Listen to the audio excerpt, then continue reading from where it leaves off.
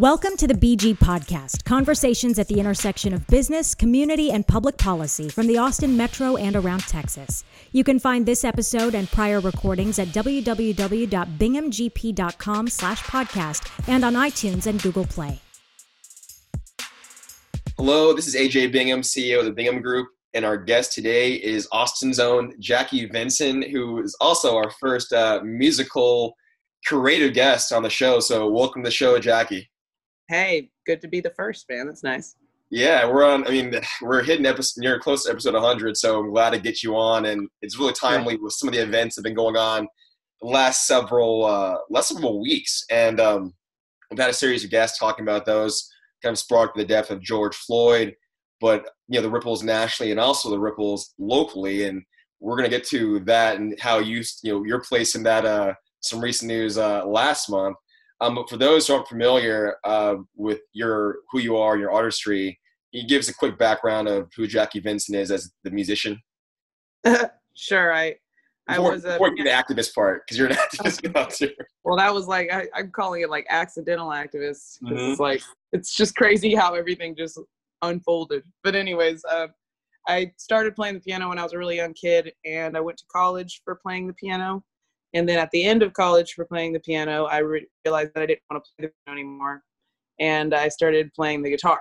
Mm-hmm. And, before that, when I was a teen, I'd also taken voice lessons. And I was just kind of always interested in being a performer and singing and playing. And it's because it's something that my dad did professionally.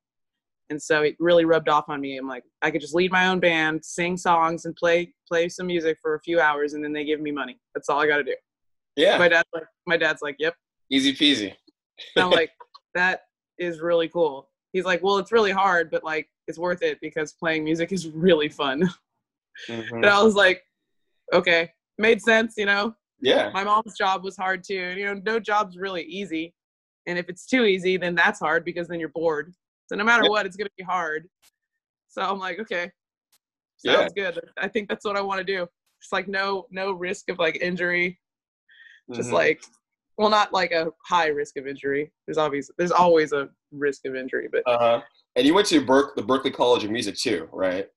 Yeah, I graduated in 2011, moved back to Austin, and started playing the guitar immediately, and the rest is history. I guess I really clicked with the guitar in a way that I never did with the piano, and here we are. Yeah, we're talking before the show about Westwood High School. Yeah. Far South Dallas, right? I'm joking. Yeah, far South Dallas. We're joking. I grew up in far South Austin. I was you grew up in San Antonio. Yeah, pretty much. I'll give you that. Fair enough. Yeah. So North San Antonio, the outer metro, if you will. Yeah. Yes. But for those that are familiar, back in the day, if you lived in South Austin, you really didn't go north of the river, being town lake for anything. And if you lived north, there was no reason to go south. Why? Why? It's a 40-minute drive in traffic or more. Pretty much. And things haven't gotten better. So we'll see what happens when we get some light rail. So, Jackie, I want to start with just one, how are you doing and all this? I've asked several past guests this, but how are you feeling just as a Black woman and what's going on the last several months? Weeks, I guess. I've been more emotionally exhausted than I thought was possible. Mm-hmm. It's been really heavy because everybody uses me as their go-to.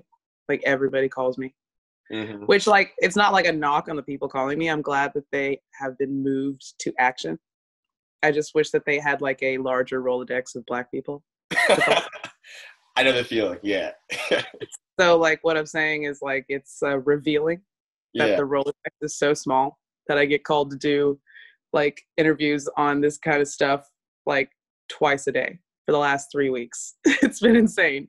I'm really? I'm the only person you think of. Well, to be fair too, we'll get to that. I think it was because of a lot of it might have been because of the article as well and the kind of the ripples from there. But it also could be I know, but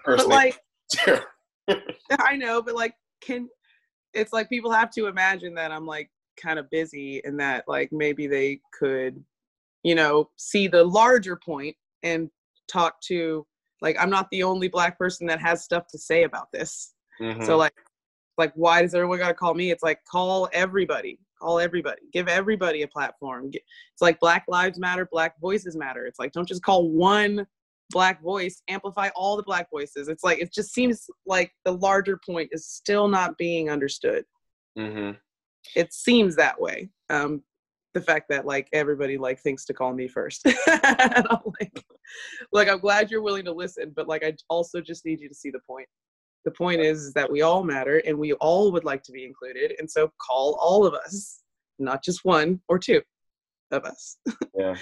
You know what I mean? I fully understand. And so in the Black creative community, especially beyond the ripples from what happened, or just with the impacts of COVID, which we know are widespread in the creative community, but particularly in the Black creative community, just what have you heard from, I mean, again, from people you spoke to, your colleagues, and that, like, how they've impacted, I mean, I guess by both, right? The double whammy of COVID, which is still ongoing, and then the last several weeks of just protests online and you know, on the streets around George Floyd's murder, and this ripples have come from that in terms of policy reform and the conversations that have, I guess, the resurgence of a national conversation about race.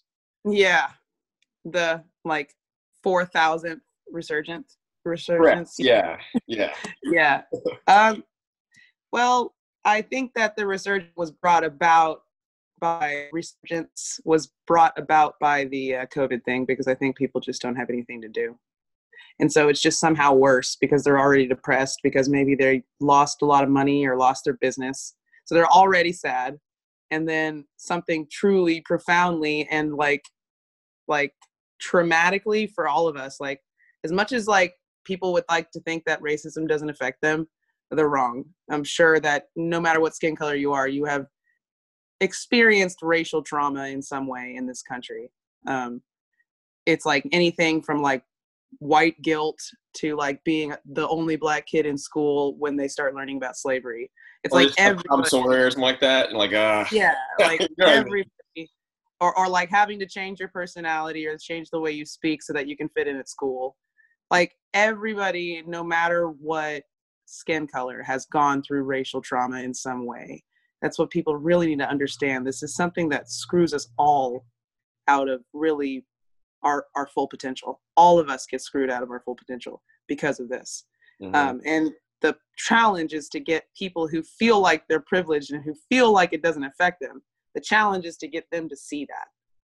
And I think that for a split second during COVID, when George Floyd was being murdered in 8 minutes and 46 seconds, I think people finally saw it for a split second. And I hope they don't forget, because usually they forget.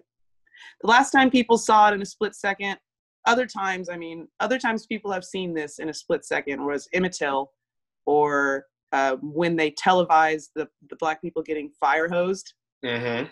So like all the white people are chilling at home and they're not out of the protests. So they don't have any idea. And then a news station televised the cops just spraying down people with fire hoses. And for some reason that just like all the white people got real pissed, just the same way they are now. Well, also in those cases in the 60s, right, that got broadcast to the world. And it's one of those things where it puts a glaring mirror in front of you of like your moral, you know, what moral authority you have as a country, we have as a country, to, especially at that time, to want to project freedom to the world when we're subjugating our own people at home. Yeah, I know. But the thing is that we've gone through these really, really big moments before. Mm-hmm. Many times. Many times. Another one was like for like the slave days. Another big moment was when Tom Sawyer wrote that was written. Tom Sawyer is the book, right? Yeah, it was oh my God, I should know this author. But yes, Tom Sawyer is a book. Tom Sawyer, when Tom Sawyer was released, and it was one of the first publicly, widely, nationally released, like leisurely reading books that humanized a Black person. It's the first time, like ever, that a nationally published book humanized a Black person. Yeah. And then another defining moment was, it's really sad, but another defining moment was the performance that the woman who did Mammy in Gone with the Wind. Oh, yeah. Another moment that was like, it wasn't as big as like Emmett Till or anything, but that was like another moment where people were like, Black people are humans? Like, it's like, that's the summary of the realization. It's not funny, It's just like, it's funny because it's true. It's sad funny. I don't know. Like, it's the only thing you do is laugh about this stuff. Black people are humans. Huh. You believe? Yeah, it's like these are moments you where feel it's like, pain? oh, yeah. Black people are humans, and they've been going through hell, and I've been contributing to it. Oh, boy. It was Mark Twain was the author. It's like I'm serious. That imagine enslaving people, and then imagine, like, after they're freed, treating them noticeably worse for like decades, and then a book comes out and it reminds you of this person that you live next to that you treat like shit, and you're like, oh, they might have been your maid, your cook, or your nanny. Yeah, exactly. And you start to, like, think about all the times that you were the bad person in the book that treated that character like shit. And you're like, oh. Just like now, all the white people in this country are realizing all the time somebody said or did something racist and they didn't do anything about it. And they knew and they thought it was racist, and they thought, no, I'm not going to do anything about that. And so now they're like, oh. It's the same O. Yeah. And we'll see. I mean, to your point, again, even with the murder of George Floyd, I saw it, whenever I went to the video, but the news, obviously, and it was, I told this to a few friends, it's one of those things where you hope it never happens again, but honestly, history, like, this has been going on. It's happened since other incident or other, murders or incidences have happened prior to that, and immediately after that. Yeah, and like, as a coping thing, and again, I can't speak for all Black America, but how I've explained it to just my friends who are white is that what's been the draining thing about all of this is, if I had to think about every person that's been Black person, male, female, kid, child, or adult that's been murdered, that's known, and the unknown ones for sure. It would a lot more unknowns. It would break me emotionally, because you couldn't. Yeah. You have to survive in this country, particularly in I'd say we're not in the same fields, but just to want to excel in something where you're going to be the only face, you have to put some of that, like, not almost in a box to function. And for me, what's happened the last several weeks, you're seeing it just daily in your face.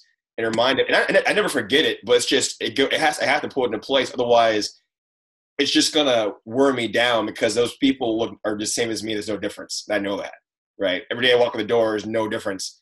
And I think about all the times I was a kid and running around in Austin, and what made me different from not getting an issue with a cop or anything else, right? And all that. It's draining. I know. So on a positive front. Yeah, on growth front. I mean, so I want to get to your June 2nd, or at least the article that came out June 2nd in Austin 360 that was spurred by a letter you put out, I think the same day, the prior day. And this relates to a well-known Austin event, Blues in the Green. Due to COVID, it's now Blues on the Screen. It's going to be a straight live event, but fair enough. And I want to get to, and what sparked my interest in wanting to be in the show was, one, what you wrote, and then we can get to the ripples that came immediately after that. Yeah.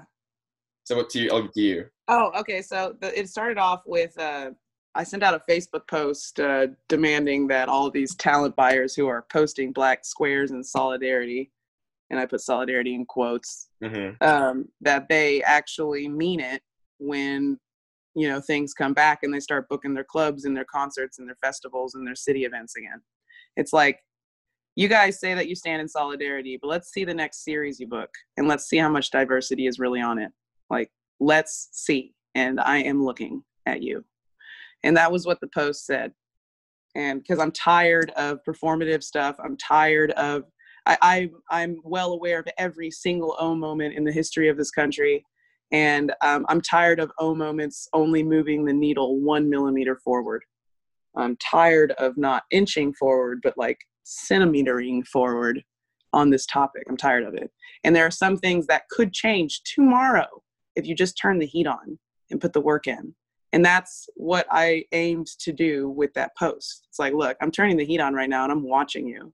And so then 2 days later, I get offered a Blues on the Screen lineup, and the other two people are Bob Schneider and Shiny Ribs.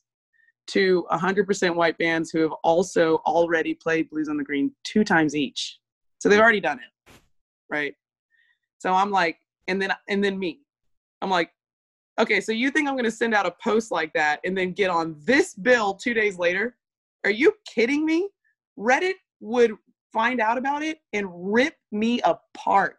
Mm-hmm. Facebook would be like, Jackie, did you get hacked 2 days ago? Because, like, what the hell is this bill where you're obviously the token? Like, what the hell is this bill? How are you going to send out a post 2 days ago and then join this bill? The internet would have ripped me apart. I had no choice. I had to say no. And not only did I have to say no, I had to tell them why. Because it's not enough to be not racist anymore. It's not enough to say no and not be a part of it. They need to know why. They need to know what they're doing, and they need to be called out. That's being anti-racist, defying it, calling it out, trying to fix it, working to fix it, putting your reputation on the line to fix it. You know, the thing that the Dixie Chicks did 20 years ago, that's what I'm talking about. It's not enough to not support George Bush. It's not enough. It's like, no, people need to know that this is messed up. And they got smacked to the wall for it. And then 10 years later, everybody apologized to them. Mm-hmm. 10 years later, everybody said, you're right. They took on the very difficult task of risking career opportunities to say something that was happening was not right. That's the kind of attitude you need. That's what you need to be. It's not enough to be not racist anymore. You have to be anti-racist. You have to see racism and you have to call it out and you have to defy it actively. Yeah. So I had no choice. When I was offered that bill, I had no choice but to say no. And I had no choice but to tell them why and to try and get them to change. Be like, hey, what you're doing here is wrong and here's why. And then that started this whole email exchange where we got like all of these just like terrible excuses, just the worst excuses. Like, oh, there's not enough Black creatives in this town that draw a crowd. First of all, wrong. Second of all, it's an online event. Draw a crowd to what? Mm-hmm. It's on television. People don't watch TV. The people that do, and the people that don't. So if you look at your numbers from last week, I'm pretty sure Fox 7 could tell you how many people are going to tune in on this day and this time because it's freaking TV. Like, it's very predictable. Data is there. Like, just like, it was just BS from all angles, right? And so then after that, the paper caught wind of the whole thing.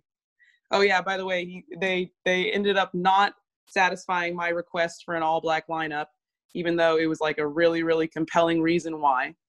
And then they phased me out of the opportunity altogether. They booked 2 other Black artists. And that's when it got salty. That's when it's like, oh, I was like, shots fired. And that's when the paper caught wind of it. Yeah. And then it was just crazy. Like 48 hours of just like 3,000 shares on this article. Like everyone in town heard about it. Like everybody, man. There was like direct quotes. There was nobody denying that the direct quotes were direct. It was like, It was just like, boom, heat all the way up to high. And then the water started to bubble and it almost boiled. And then they apologized. Mm-hmm. And then now I'm curating it and it's an all Black lineup for this one who's on the screen. And going forward, it's a committee of people who book this show now. It is no longer one guy. Mm-hmm. It is one guy as well as like 4 or 5 other people. Do you know, is that group made? Is it POC or persons of color or? Yes. I mean, you still have a group, and like the group itself doesn't really, you know what I mean? Like, who has the power, and is it? Nope. It's like there's gonna be like provisions that they have. Like, mm-hmm. I think I'm going to heavily suggest after this committee is assembled, I'm going to heavily suggest certain provisions, and they'll probably get through. Like provision number 1, first and foremost, nobody who's ever played that show should ever be able to play it again. We have thousands of bands in this town, thousands. So nobody who's ever played that show should ever be able to play it again. And that provision alone will eliminate so much like corrupt BS. just that one alone would eliminate so much. And then after that, another provision is probably going to be, it just needs to be a really colorful bill.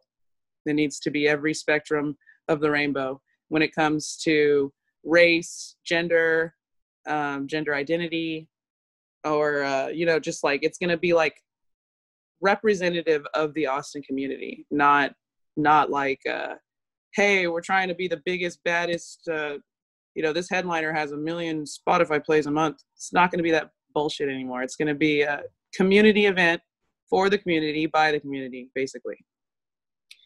Good. So on the lineup too. So your show is going to be streamed. It's streamed, or it's going to be shown on Fox 7, Austin's Fox 7 on Wednesday, July 8th. Is it going to be streamed anywhere too, like on YouTube or?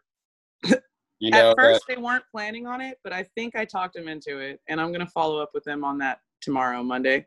Yeah, I'm going to be like, hey, so I have a comprehensive streaming plan here. Just give me the file when it's done, and just let me handle this. Definitely, yeah. That's basically what I'm going to tell them, because, like, the thing about my page, first of all, it has 100,000 followers. Second of all, I'm the person curating it, so if it's going to be hosted on any page, it should be hosted on me and then ACL Radio's page. But the thing about Facebook is that you can cross-post. So when I post it onto my page, it'll automatically make it pop up on like however many pages. And all I need is to contact the admins of each of these pages and get them to give me access. So it's like, yeah, I'm definitely 100% going to talk them into letting me just handle the streaming aspect of it. Yeah. I'm like, if it doesn't go on the internet, only like 30% of the city is going to see it. Yeah. I think to your point too, I'm really curious to see what those numbers are, presuming you get it streamed and even the Fox's numbers, the minority audiences, right? Because a lot of things, I think the majority of folks in the city forget that, I mean, it's not so much that like Black people, I think Black Austinites, a lot of it, they just don't find, or at least participating in things in the city, is just they're not finding areas they feel comfortable being in, right? Like, whether it's Blues in the Green, and like I grew up in a predominantly white environment, right? So going to Blues in the Green for me isn't something where I feel, just disconcerting, I guess, right? Or out of place. I've learned to overcome that thought in my mind, because you're one Black face in a room full of white people. I mean, it's a human thing, like the tribe, right? You feel out of place. And to overcome that, I mean, again, some of it is just a conditioning thing, right? Where you've been around things your whole life, and so you're used to it, if you will. But if you're not, right, and as the Black experience is vast and broad in terms of what you've done or your backgrounds, it can be just disinviting. You go to an event, you see the crowds and what's going on, and you just don't feel culturally or anything really tied to it, right? But when you do, there have been events I've seen. This group I talked about this on our show, but the group called Black Violin, it's two brothers, right? So they came to play a show at the Long Center, and I went, and just saw. I'm on the board for the Long Center. I had friends who I didn't know. We sent out marketing stuff, maybe emails to Austin, and ticket lists, and everything else. But that show, I had friends who I didn't even know really had ever gone to the Long Center. They'd heard about it from normal advertising. But what they saw was something that they felt connected to, right? And one thing that it came up, I think, one of your quotes in the Austin 360 article was about that. And it goes beyond Blues in the Green or Blues in the Screen. There are things in the city that overall Black people just don't feel across. Not even incorporating socioeconomic levels, they just don't feel comfortable or feel like that's for them, right? And it's nothing to do. It's not even it's not even something that's blatantly done to make them feel excluded. It's just the cultural thing sometimes. I think it can be blatant. Yeah, fair enough. I think Texas Relays Weekend is blatant. That's half the bars on 6th Street close on a Saturday night and a Friday night. Mm-hmm. Really? When they did same Friday and Saturday night every year. Those are the two nights you decide that you want to take like a $50,000 loss. Mm-hmm. Really? When they did the Black Austin Matters painting downtown, I had a friend. I posted it, and I had a friend comment on my wall. I hope they have the same kind of energy when the Relays comes back into town, because it's true. They won't. They won't. Yeah, probably not. I mean, and you know what? I'll be here. I'll be here making sure everybody hears about it. Yeah. Yeah, don't worry about it. By then, I'll be up to 150,000 followers. I love it. Can you talk about your lineup yet at all, or at least any? Yeah. Yeah, please. I want to hear who's in the lineup. Lavelle White, Alicia Lani, Sam Houston, and Kid Jones. All right. Yeah, it's like blues, then R&B / neo soul, then rock / R&B, and then just like straight hip hop, because I'm about to smack this town in the face with some hip hop. We have not had enough hip hop, and like seriously, I am about to smack this town in the face with so much hip hop. Is the lineup posted anywhere yet? Like, is this yeah, the screen side? Okay, we'll check that. I'll add that in the show notes. For sure, yeah, it's been announced, and it airs on July 8th, and I'm gonna make sure it streams, but it's definitely gonna be on Fox 7. No, we'll definitely get that reshared and posted all over the place.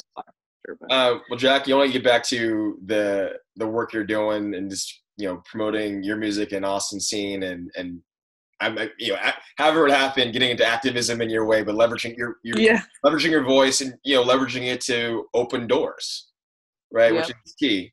What you want to call that? Or busting the doors open, or like having to like get a crowbar and just work that door for a few years until it flies open. By any means necessary.